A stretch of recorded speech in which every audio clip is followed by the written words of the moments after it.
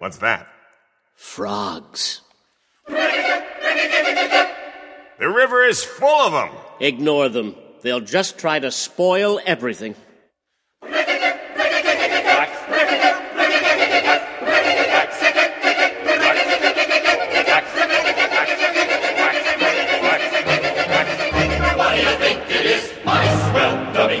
Twice.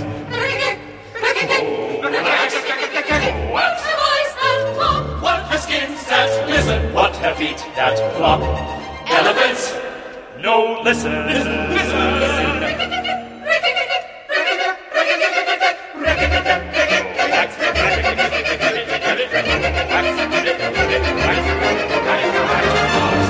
We're the frogs.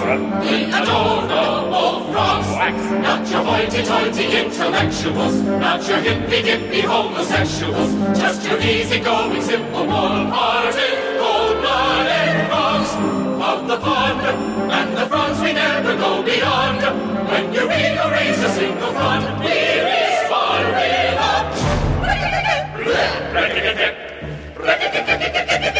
accident.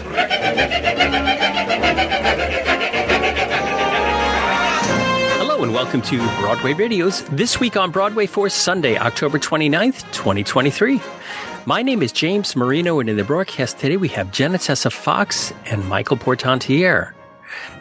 Jenna has written about theater for many publications, including Playbill, Broadway World, Time Out, and Howl Round. She's a member of the League of Professional Theater Women and the Drama Desk, and is a contributor to Broadway Radio. Hello, Jenna. Hello, James. How's it going? Oh, good. Welcome back to our reigning world champion, Jenna Tessa Fox, 2 weeks in a row. Woohoo! 2 weeks in a row. Also with us is Michael Portantiere. Michael's a theater reviewer and essayist. He's the founder and editor of castalbumreviews.com. He is also a theatrical photographer whose photos have appeared in the New York Times and other major publications. You could see his photography work at followspotphoto.com. Hello, Michael. Hello. Speaking of world championship photography there, you got to get down to Sardi's to photograph a legend, the legend, Jonathan Tunick. Tell us about this. Jonathan Tunick, whom we are told is the first orchestrator to be honored with his portrait on the walls at Sardi's. Oh, really? Wow. Yeah, those events are always fun. I had been a while since I had been to one, but this one, I was so glad to get the invite because I've always loved his work since, well, gosh.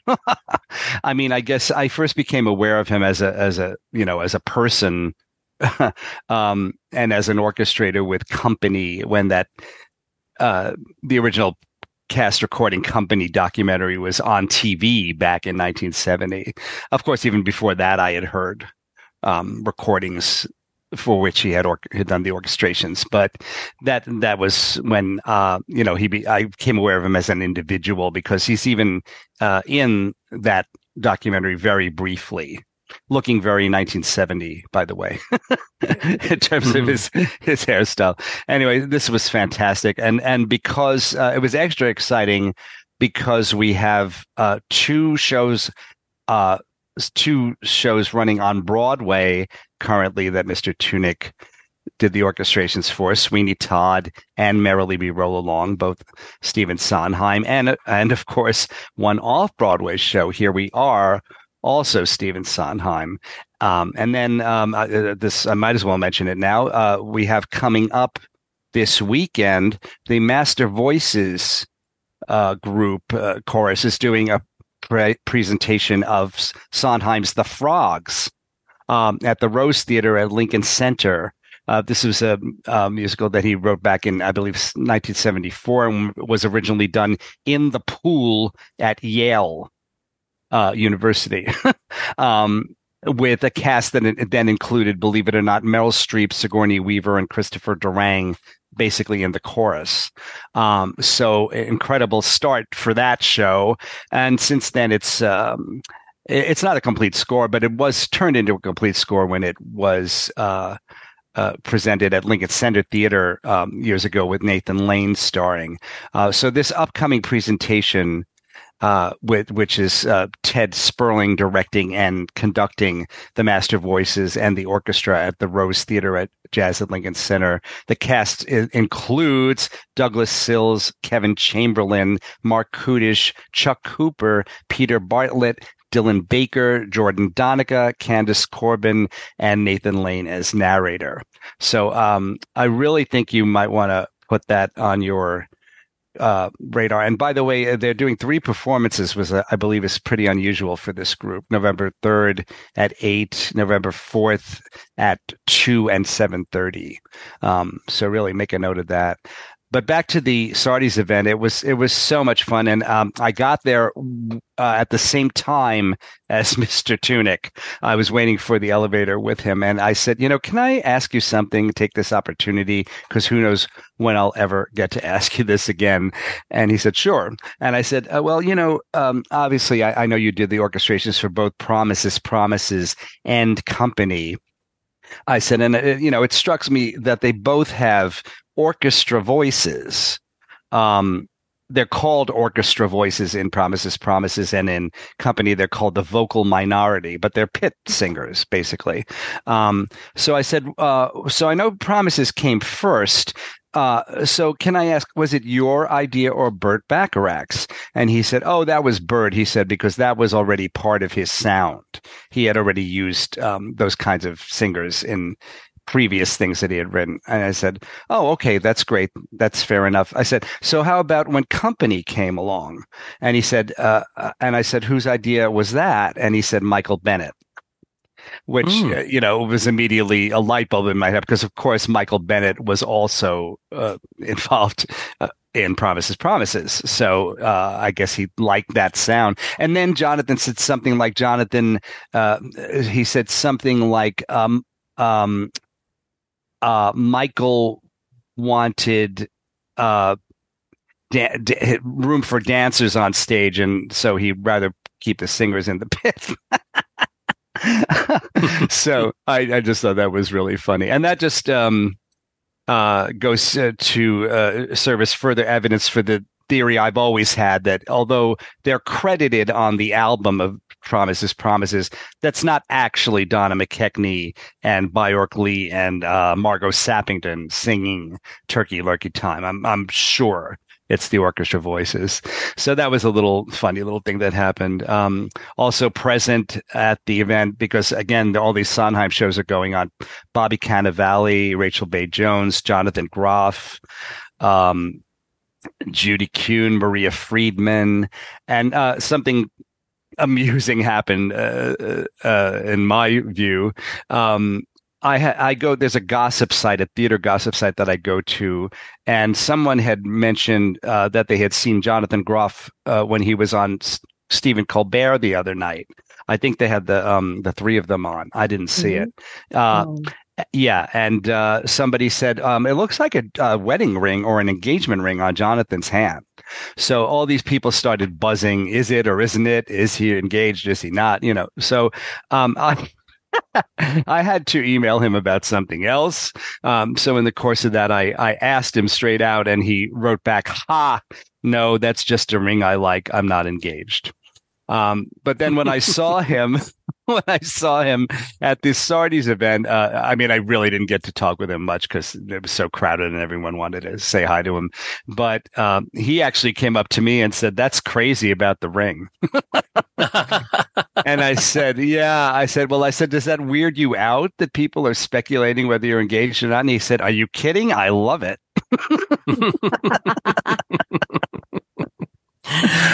So it was such a fun event. And Jonathan Tunick, both Jonathans, but Jonathan Tunick is such a gentleman, and I always enjoy seeing him and talking to him. And then may I say, they mentioned, so it's not telling tales out of school, he's 85. But I swear to God, he looks maybe 65. And you can check out my photos among, if you want proof of that. So great, really great event. We have a link to Michael's photos in the show notes over at BroadwayRadio.com, but the photos were up over at Talkin' Broadway, and they're wonderful. And he does look amazing. He really, I tell you, Maybe he did an orchestration of musical version of Dorian Gray, maybe. Yeah, maybe. Yeah. So, and we'll have a link to the Master Voices, the Frogs concerts coming up next week. We'll have a link to that in the show notes as well. Michael, are you going to go to the Frogs? Yes. Okay. Excellent. So hopefully we'll get a chance to talk about that next week. As I said, there's not that much music. Well, there wasn't that much music in the original version. It was quite amplified for the Lincoln Center, and I'm sure that must be the version they're doing here. And there are some wonderful songs in it. I remember Sondheim wrote a new song for the Lincoln Center production that was called "I Love to Travel." I believe that was the title, and I loved it so much because it was so jaunty and so much fun, and it also seemed like such a throwback to like a funny thing happened on the way to the Forum, and it was great to know that he could still write in that style if he wanted to, because he had gotten into a more modern, more minimalist style, if that's the right word, with his more recent shows. So I highly, highly recommend the Frogs, especially with that cast. Will they be taking all week this week to fill up the Rose Theater with water to make it into a pool? Do you think? I don't know. I wonder if we'll ever see it done that way again. I seem to recall reading of a somewhat recent production that did it in a pool. But anyway. Yeah. And this week coming up, we have Halloween. And anybody getting dressed up as Fosca for Halloween? only Laura Benanti. Laura Benanti. Yeah. I was thinking the Master Voices PR people, if they can get everybody to go as a frog, be a good promo for it. Yeah. So.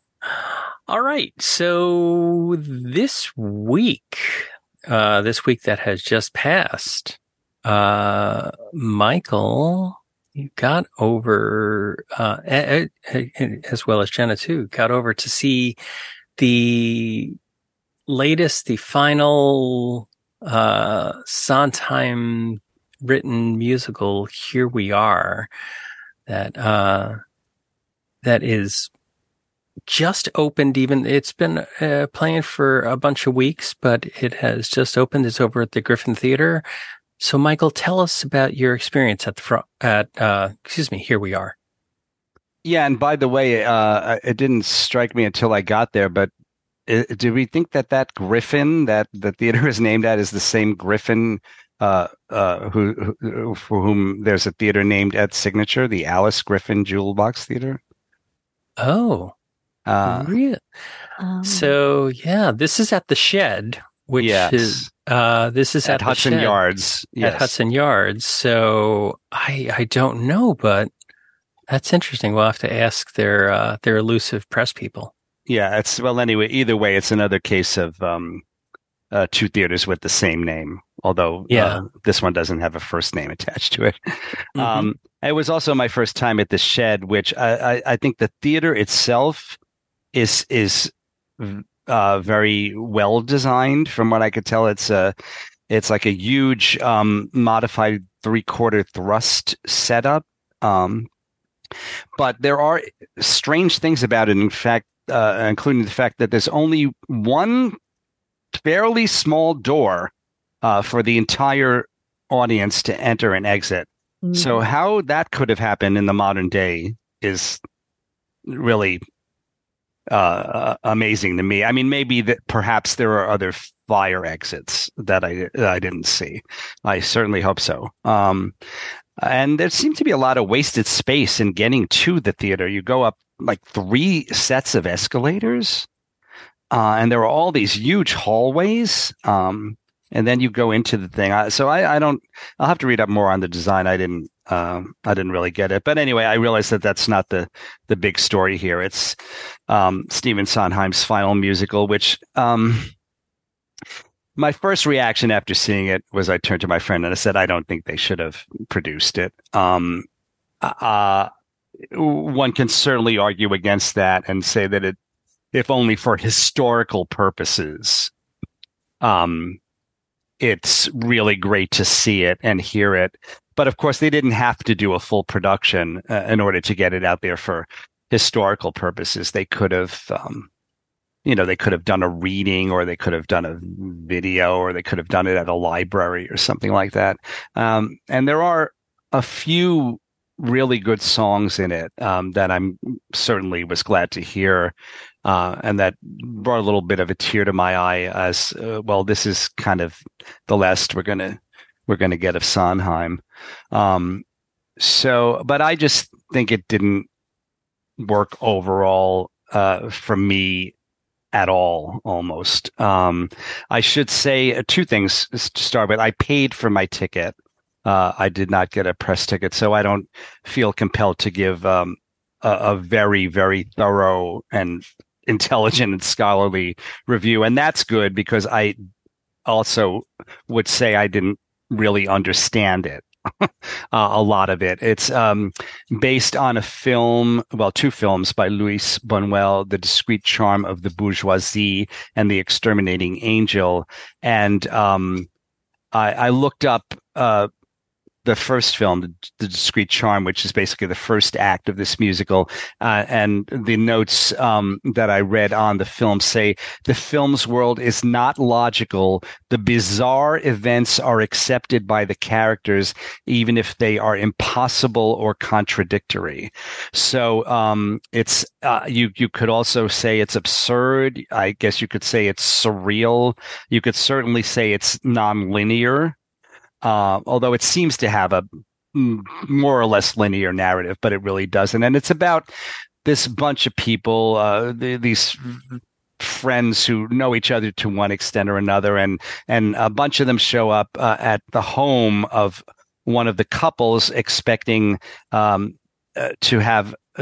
they have been invited for a meal, but unfortunately, the hosts have no memory of inviting them. So that's where the absurdity and the weirdness begins. Then they all pile into a car, and then they go driving from restaurant to restaurant looking for a meal. But they get turned away or turned off to each of the restaurants as they keep driving. And then finally, one in their group offers to host everyone at his home, and that's where they end up at the end of the first act. And then in the second act, after their meal, it turns out that for whatever reason they cannot leave. They are unable to leave this place, and it's kind of starts to seem like no exit at that point. Sartre's No Exit. I mean, that's the thing that immediately leaps to mind. And the other thing about this show, as I'm sure you may have read, is that there is very little music, very little singing in Act 2. There's, pretty much a full score in Act 1, and then a song at the beginning of Act 2, and then two very brief songs after that, and then for the next 45 or 50 minutes, no singing at all, and only a little underscoring. Now, here's an interesting thing. At one point, David Hyde Pierce is one of the group, and he plays a bishop. And at one point early in Act 2, he sits down at a piano and tries to play, but when his hands hit the keys, no sound comes out. And I thought, oh, well, I hadn't heard anyone else remark on this, but this is, I guess, a justification for the fact that there's no singing and very little music in Act 2, because something weird has happened to these people, and it's like now they can't, there's no music in their lives. They can't even express themselves in music. So I thought that maybe they could have made a little bit more of that thing with the piano, and maybe that should have been at the very beginning of the second act, and there should have been absolutely no music in the second act, including underscoring, until finally at the very end, all of the people, they do manage to escape from the room by performing a sort of retracing their steps and performing a ritual to like sort of undo a curse that apparently has fallen on them. So that's the basic thing, but it's so so surreal and so bizarre the way the characters relate to each other, and just the things that they discuss. There's so many different types of characters, and another thing is that I didn't feel like there was any attempt to specify the locale. Bobby Cannavale, for example, is one of the members of the group, and he has a thick New York accent. But Stephen Pasquale is another one, and he has a very thick Italian accent. And the other people all have various accents. So I guess it's not important where it is. If you look in the program, it just says that Act 1 is the road, and then Act 2 is the room. So I'm not sure if my attempts to describe this are making any sense whatsoever. But that might be partly just because I'm not doing a good job of it, but also because the story is so very, very strange. And I'm not sure what the ultimate point of it is, except I guess the film was supposed to be a satire of the bourgeoisie, these entitled people just going around and trying to get a really good meal somewhere and being all nouveau riche and stuff like that. And I think it does have something to do with existentialism and no exit and that kind of stuff. But I'm afraid for me that the score, for the most part, seemed extremely uninspired, with two exceptions.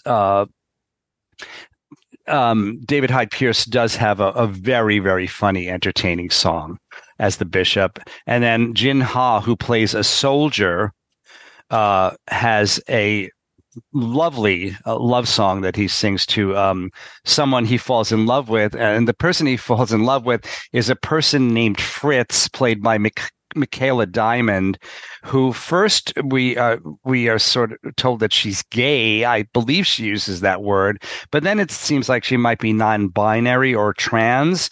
But then after all that, she winds up in an intense sexual relationship with this soldier. So I'm not sure what we're supposed to take from all that, from that character. What else? There's a character named Claudia, and it's pronounced that way by several people, including Stephen Pasquale. And for a while, I thought it was in Maury Yeston's 9, because that's a character in that show, and it's pronounced the same way. There's another character named Marianne, and they're played by Rachel Bay Jones. And there's a song called Marianne. And I have to say that in this case, the Jerry Herman song, Marianne, from the Grand Tour, wins over this one, in my opinion. So I know some people are fond of comparing Sondheim to Herman and saying how vastly superior Sondheim is. And certainly it's a very, very different kind of writing. But in this case, I like the Herman Marianne better. Directed by Joe Mantello, book by David Ives, who, again, I've not seen the films, and absurdism, surrealism is not my bag. So I have to keep all that in mind when I say that I thought he did an awful job with writing the book for this show. And those are my thoughts in a nutshell. I'd love to hear what Jenna thought. So Jenna, what did you think? I felt much the same. Like you, I I didn't pay for my own ticket. A very dear friend bought my ticket for me because she's wonderful. But yeah, I saw a much earlier preview a little while ago, so I hope the show has improved since I got to see it. Michael, I really agree with you in a lot of ways, especially that the show probably should not have been produced as a full musical. It's presented as complete, and it isn't. Like you mentioned, there are very few songs in the second act, and that's nobody's fault. But what bothers me again is presenting it as a complete full musical when Right. half of the writing team died 2 years ago. That's kind of a problem. Chekhov's guns are set up all over the place, and sometimes they don't go off at all, or they go off with a misfire.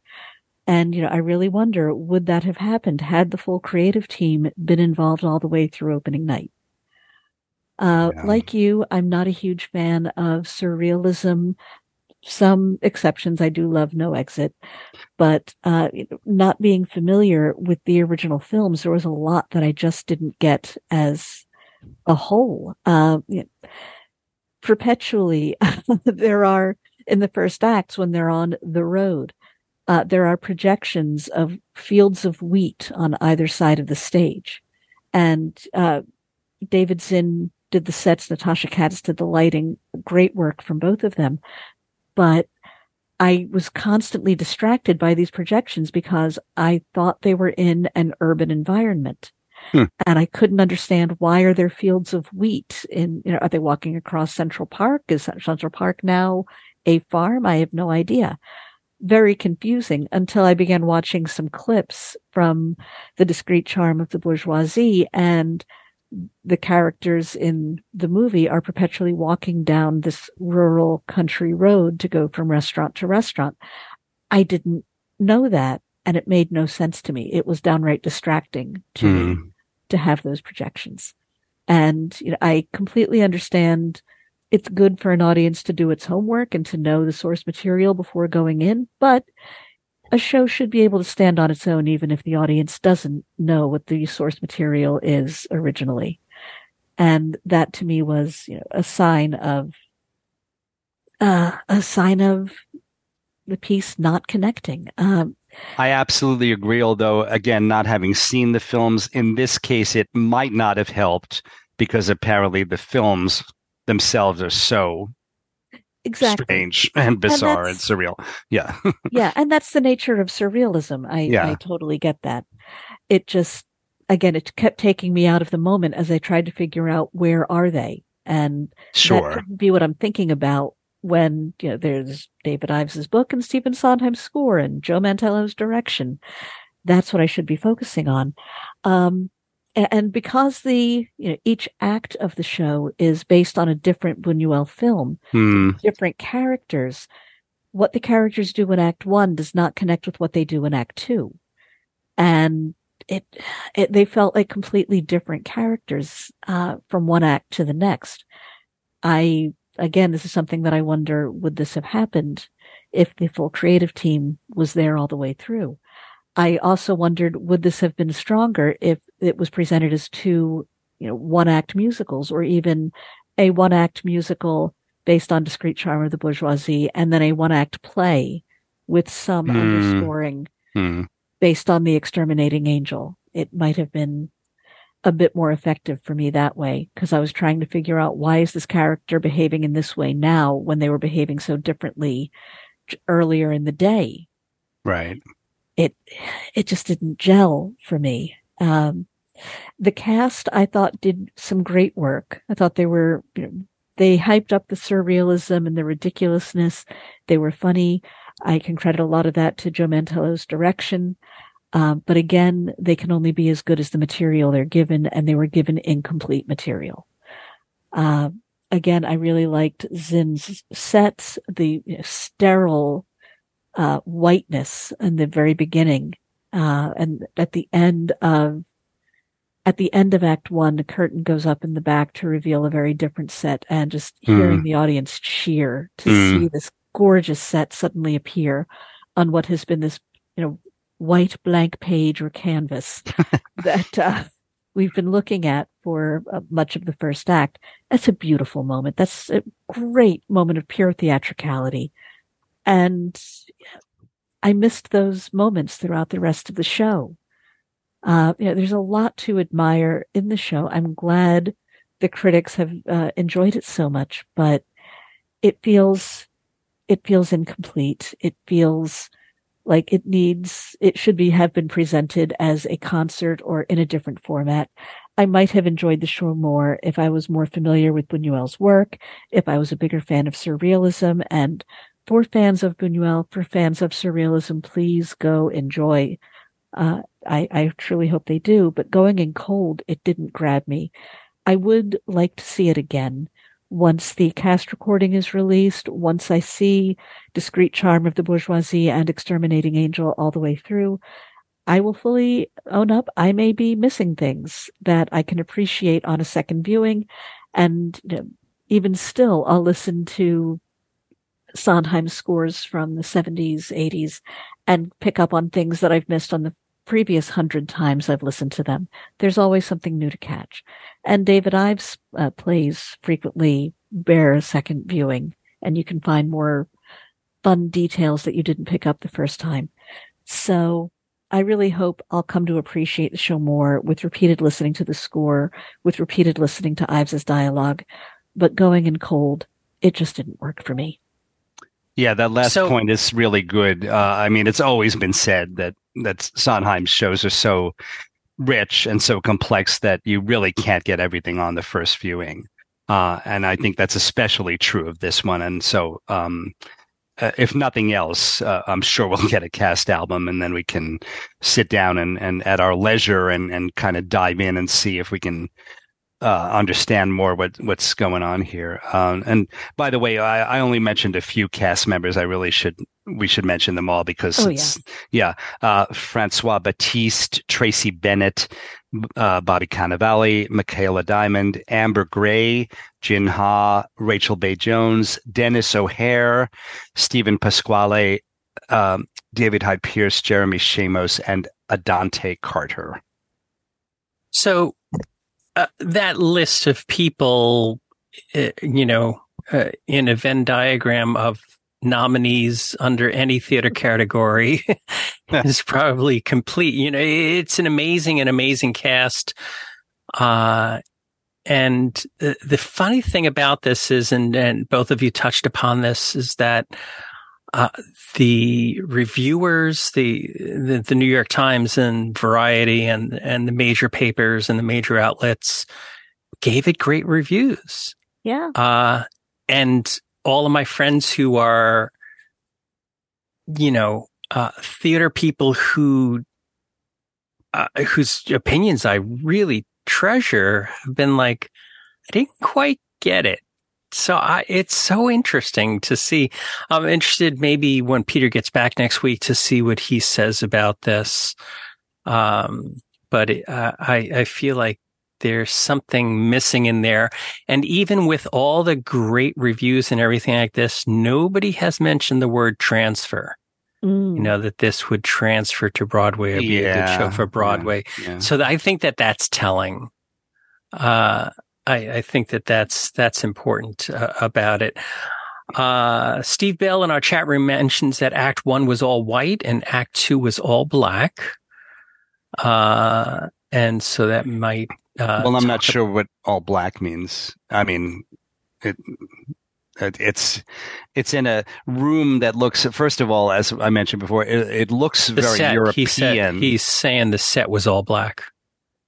It was dark. I didn't think it was black. It was I'm not sure what he means. Mahogany wood. Yeah, maybe he means the surrounding.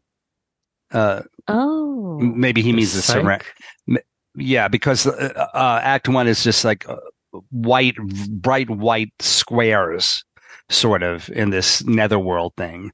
And then maybe he means the background of Act 2, because there is it is a full set, as Jenna mentioned, of looks like a European mansion or something. Yeah, it's gorgeous. Yeah. And I did a little bit of sleuthing while you guys were giving your reviews. The Shed Kenneth C. Griffin Theater on level 6 can seat 500 people, and Kenneth C. Griffin could not be further from Alice Griffin. Oh, okay. Kenneth Cordell Griffin is a hedge fund manager who donated a lot of money to the Shed, and Alice Griffin is a prolific playwright, best known for the author of Shakespeare's Women in Love. Thank you for doing that. So yeah, they probably they don't seem to be related. They don't seem to be peas in a pod. They seem to be very, very different. So yeah. Well, but folks, if you hear that your show is at the Griffin Theater, just make sure you know which one it is. They're actually not that far apart. So if you go to the wrong one and you sprint, you could probably make it to the other one. But if you hear that your show is at the show that you're going to see is at the Hayes, you're in good luck because it's all the Hayes. Helen Hayes, the Hayes Theater, it's all the same place. So. Oh, man. To your point, James, about nobody mentioning a transfer, I think it's worth mentioning, none of Sondheim's musicals ran for more than 1,000 performances in their initial Broadway runs. Right. And I would love to know how many turned a profit, especially after the 1970s. I'd be very interested to know the financial logistics of transferring a musical when there is, a devoted, impassioned audience. But is that impassioned audience enough to keep a run going at a Broadway level long enough to turn a profit and keep everyone employed for a long time? Let me see here if there's a quick answer for that. So, well, there are always going to be plays and musicals and movies and TV shows that a lot of people really, really love, but they're just not mass market kind of things. And I don't suppose that'll ever change for Sondheim, even the past shows. Even though he's so much more part of the mainstream now, I think, than he was in 1970. But that's fine. There's nothing wrong with that. No, not at all. But in my opinion. I mean, I'd be very happy if the show transferred to an off-Broadway house and ran for years. That would be phenomenal. But again, assuming you meant, James, Broadway, transferring to a Broadway house. Yeah. I just wonder about the financial risk for that. And that's what I was saying is that in all the people that said wonderful things about the show, nobody mentioned that it would be a good candidate to transfer. I think everybody understands that this is a niche market and that we don't have Stephen Sondheim pop-up stores that come around Halloween selling Fosco costumes. Good. Wouldn't that be awesome? Yeah. Well, aside from everything, when we look at all of Sondheim's past shows, and they're really so different from each other, that was one of his the greatest marks of his genius. But not one of them could be classified as surreal or absurdist. So I think that's maybe a bridge too far for a lot of people. Not one. And I can't think offhand of an absurdist play or movie that has become a tremendous hit at the box office, and not intended to again. So just bearing all that in mind.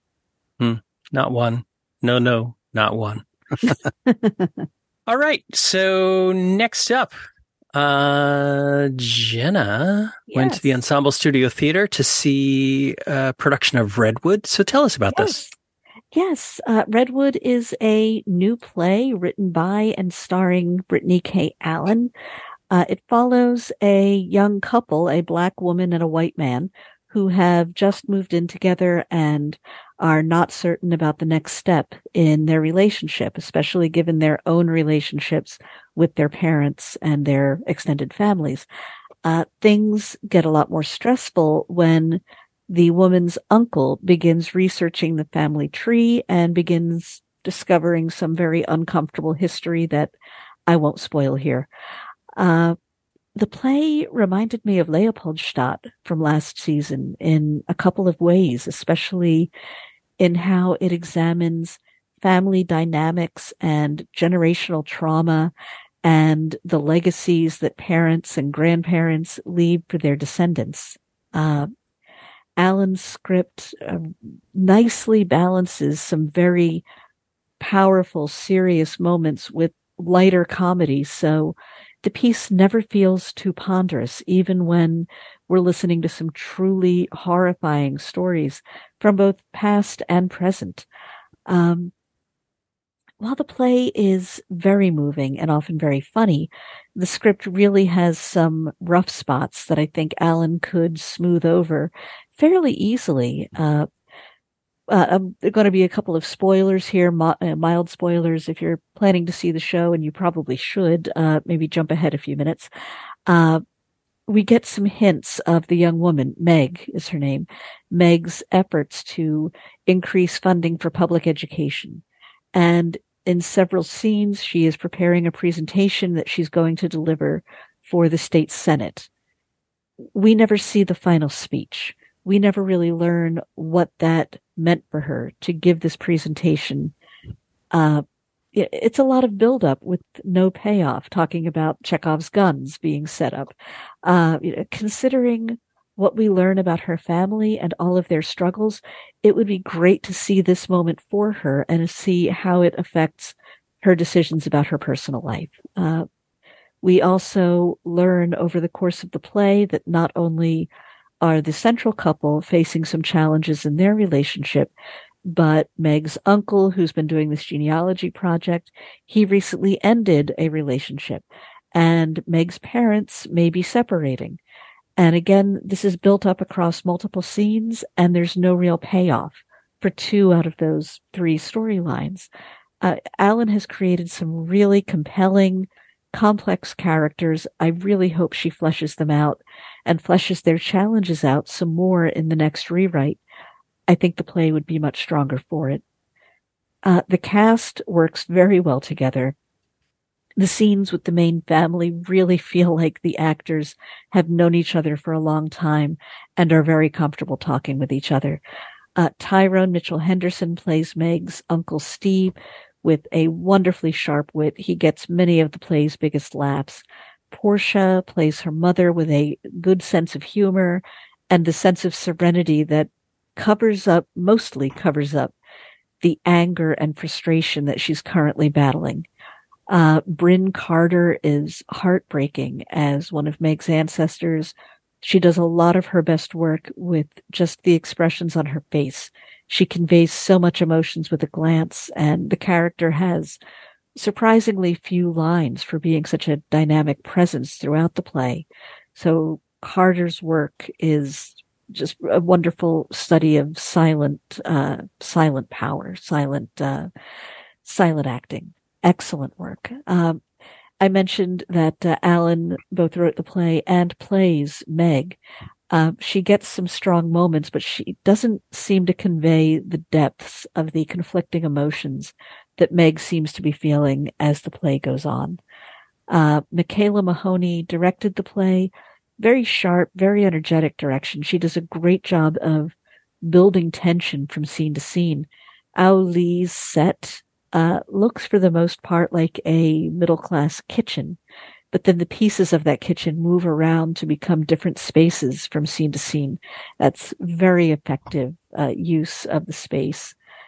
Mika Eubank's costumes do a nice job of establishing the characters' current situations and their backgrounds and their tastes. There is a very powerful on-stage costume change towards the end of the show that really emphasizes how valuable a good costume design can be for changing the dynamic of a scene. And it's always nice when plays have choreography too. Sasha Hutchings' dances and athletic choreography do a nice job of establishing scenes and characters and also getting some good laughs as the uncle participates in different kinds of aerobic and athletic classes. Redwood is really thought-provoking. The play deserves to be seen. It deserves to be discussed. I think it needs some tightening and some refining, but I really think it could become a staple of regional theaters for a good long while. All right. So that's Redwood at the Ensemble Studio Theater. It's playing through November 12th, and we'll have a link to that in the show notes. So, Michael, you saw Emergence. Things are not as they seem. So tell us more about this. This is a really good show at the, I guess, aforementioned Pershing Square Signature Center. And it's put together by a fellow named Patrick Olson, whom I had not heard of. That's Olson, by the way. His bio says that he has a diverse background as a lifelong composer, musician, educational science publisher, producer, and entrepreneur. Patrick wrote, recorded, and released the album Music for Scientists in 2021 as an artistic and emotional expression of the power surrounding profound scientific insights. So that's Patrick Olson. And this, somebody else described the show as a TED Talk, but with a lot of really good production values. Patrick himself is very much the focus of the show as the central performer and singer and star and telling these stories that he tells. But believe it or not, he's got 4 singers and 4 dancers backing him up. So quite unexpected for a little off-Broadway show in a little theater at the Pershing Square Signature Center. And it's fascinating evening of insights and little mind-bending observations of various types that have to do with science in I guess in one way or another. For example, early on he says, well, imagine yourself driving from New York to New Haven. It's not a terribly long trip.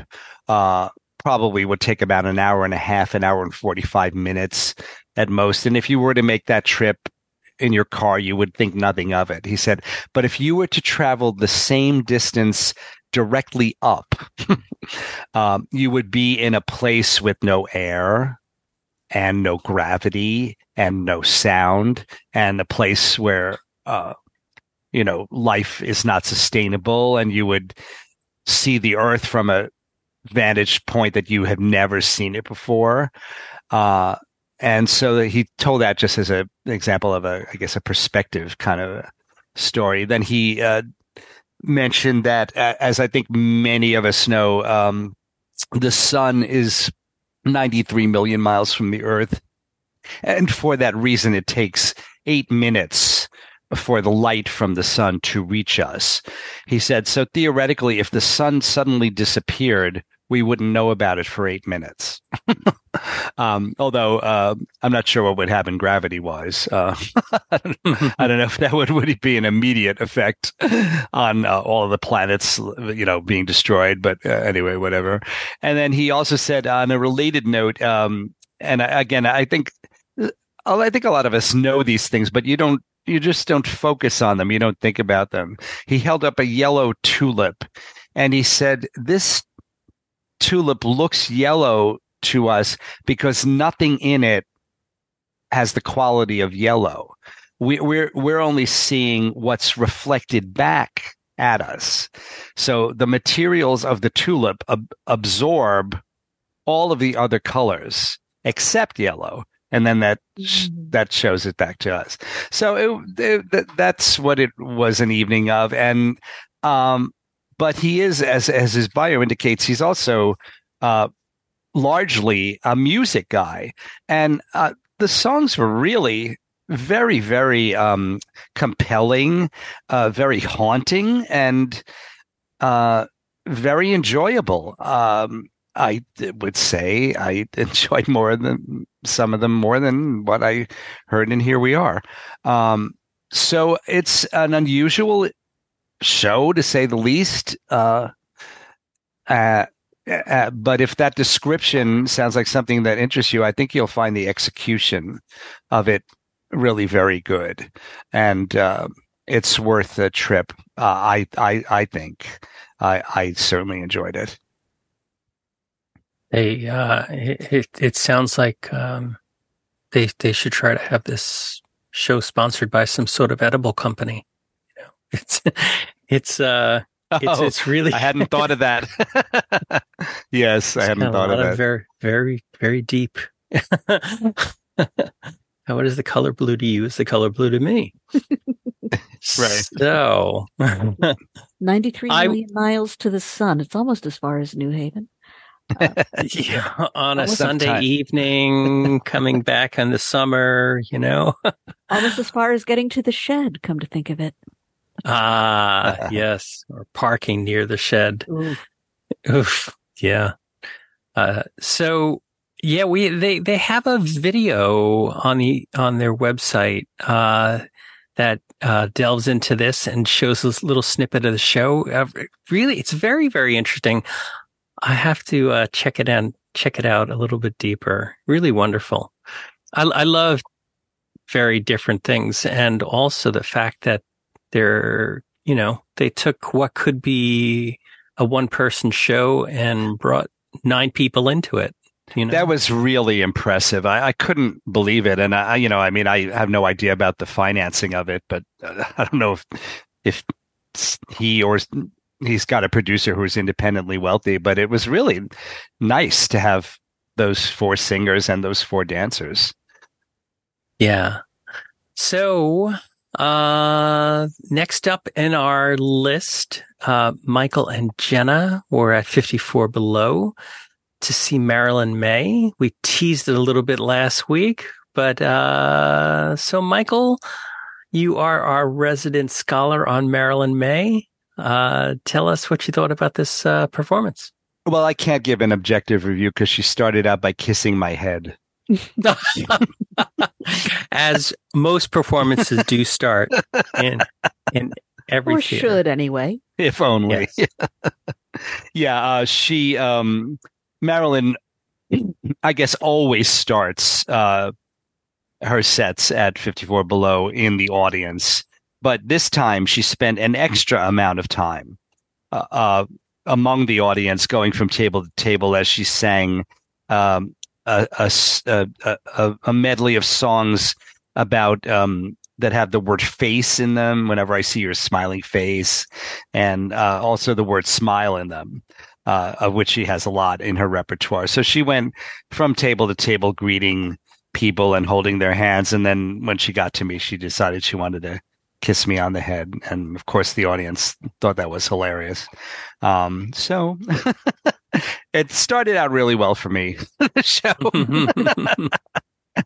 And as I said to Jenna and several other people, I've seen her so often lately, but I truly think this was one of the best shows ever.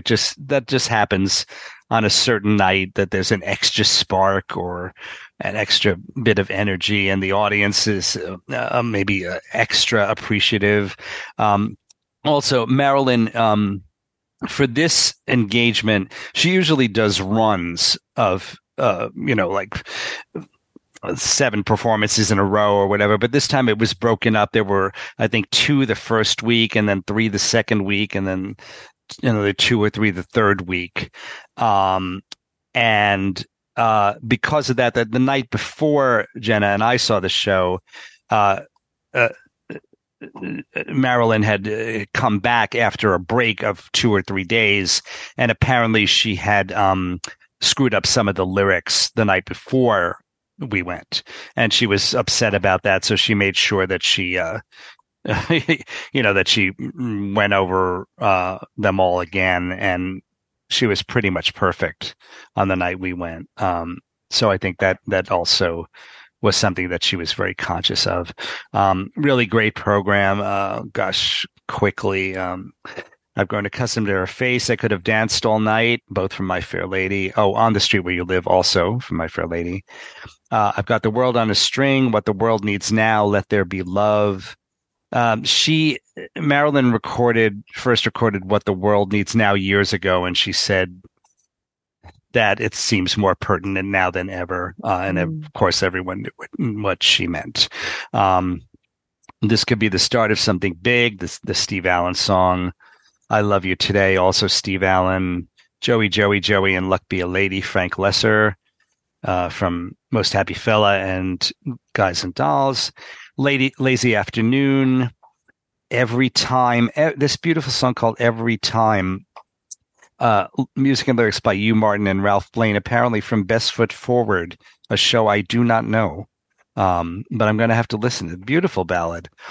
And then, Marilyn did an autumn medley that I told her later made me cry. Autumn in New York, Autumn Leaves, and When October Goes. And then the end of the program was Here's That Rainy Day, Stormy Weather, Secret of Life, and Here's to Life. So it was a great evening. All right. Jenna, what'd you think? I completely agree. What he said, that's pretty much my review.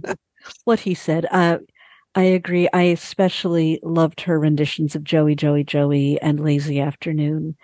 Her rapport with the audience is so strong, so comfortable and casual.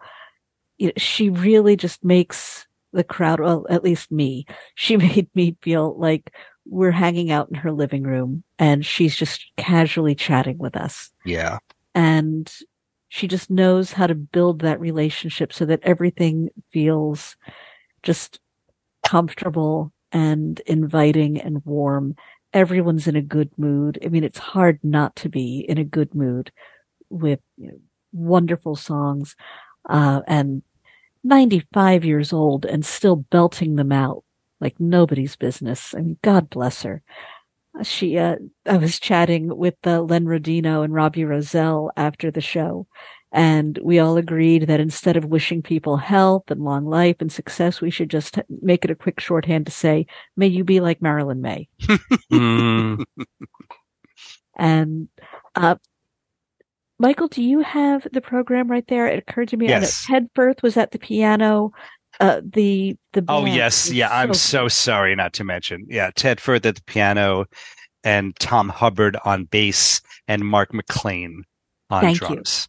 Thank you. I was trying to find their names. And yes, they did beautiful work as well, especially as she's chatting with the audience and making us all feel like we're hanging out in her living room.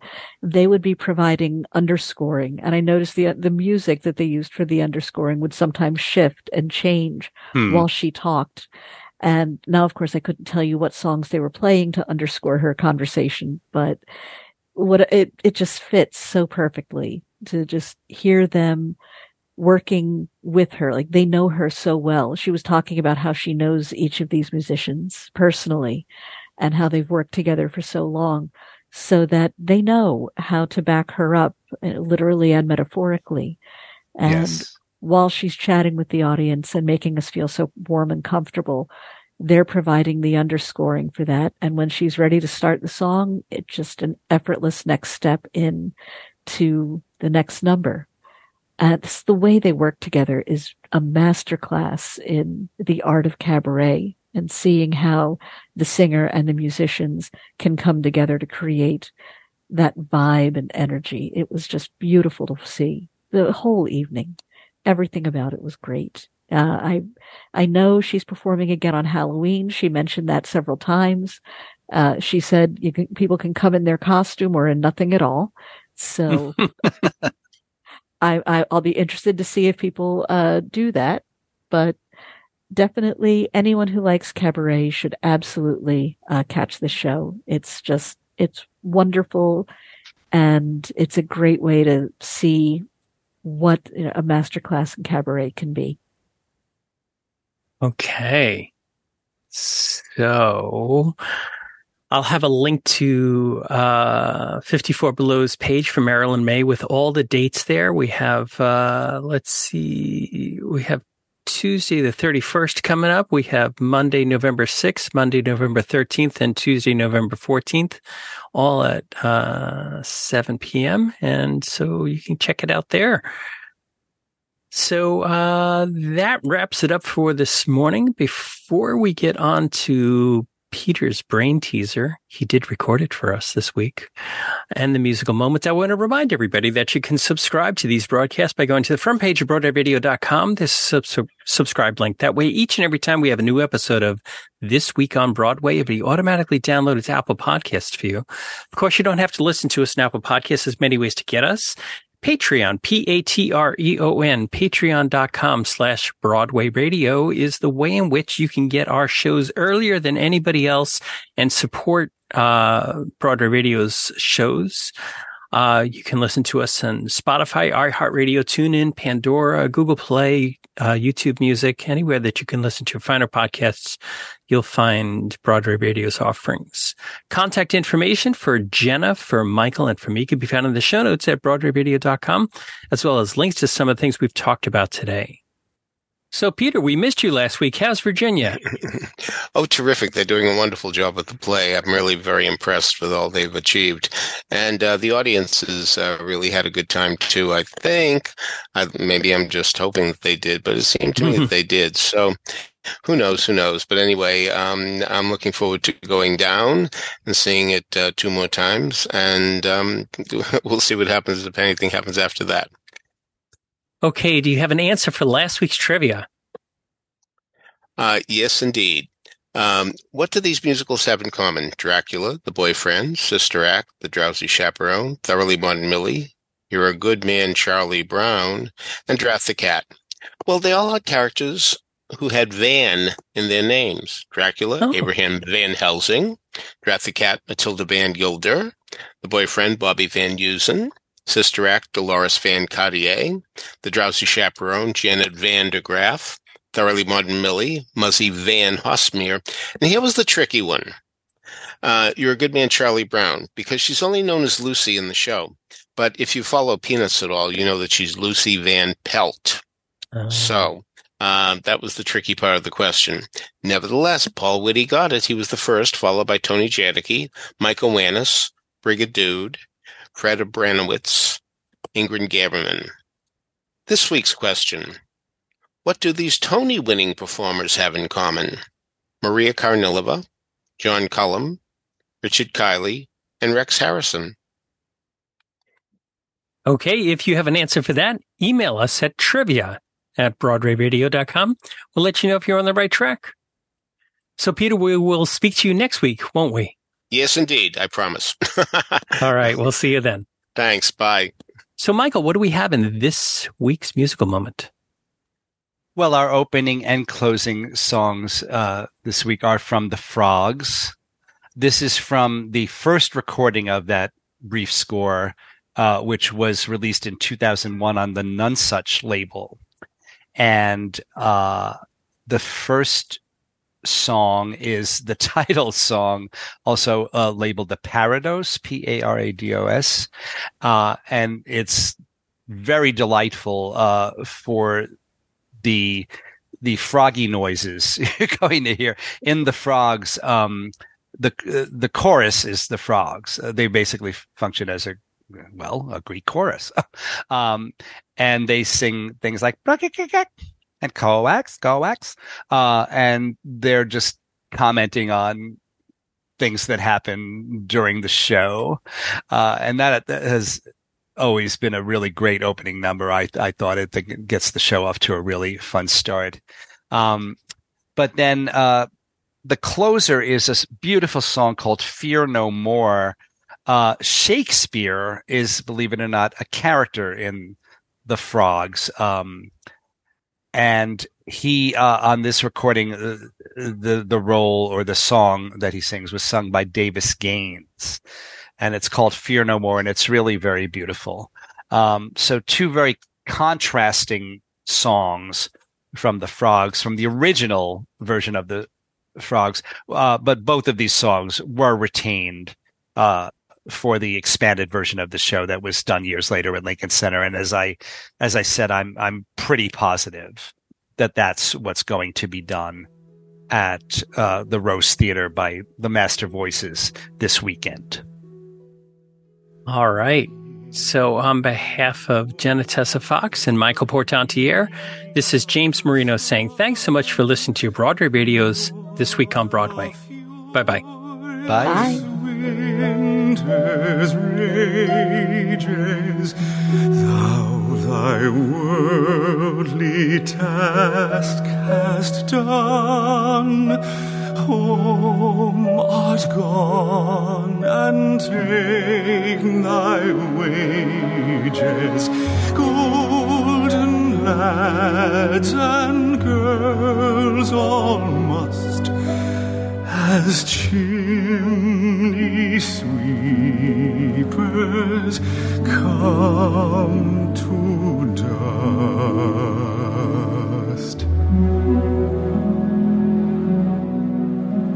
Fear no more the lightning flash, nor the all-dreaded thunderstone. Fear not slander, censure rash. Thou hast finished joy and moan. All lovers young, all lovers must consign to this and come to die.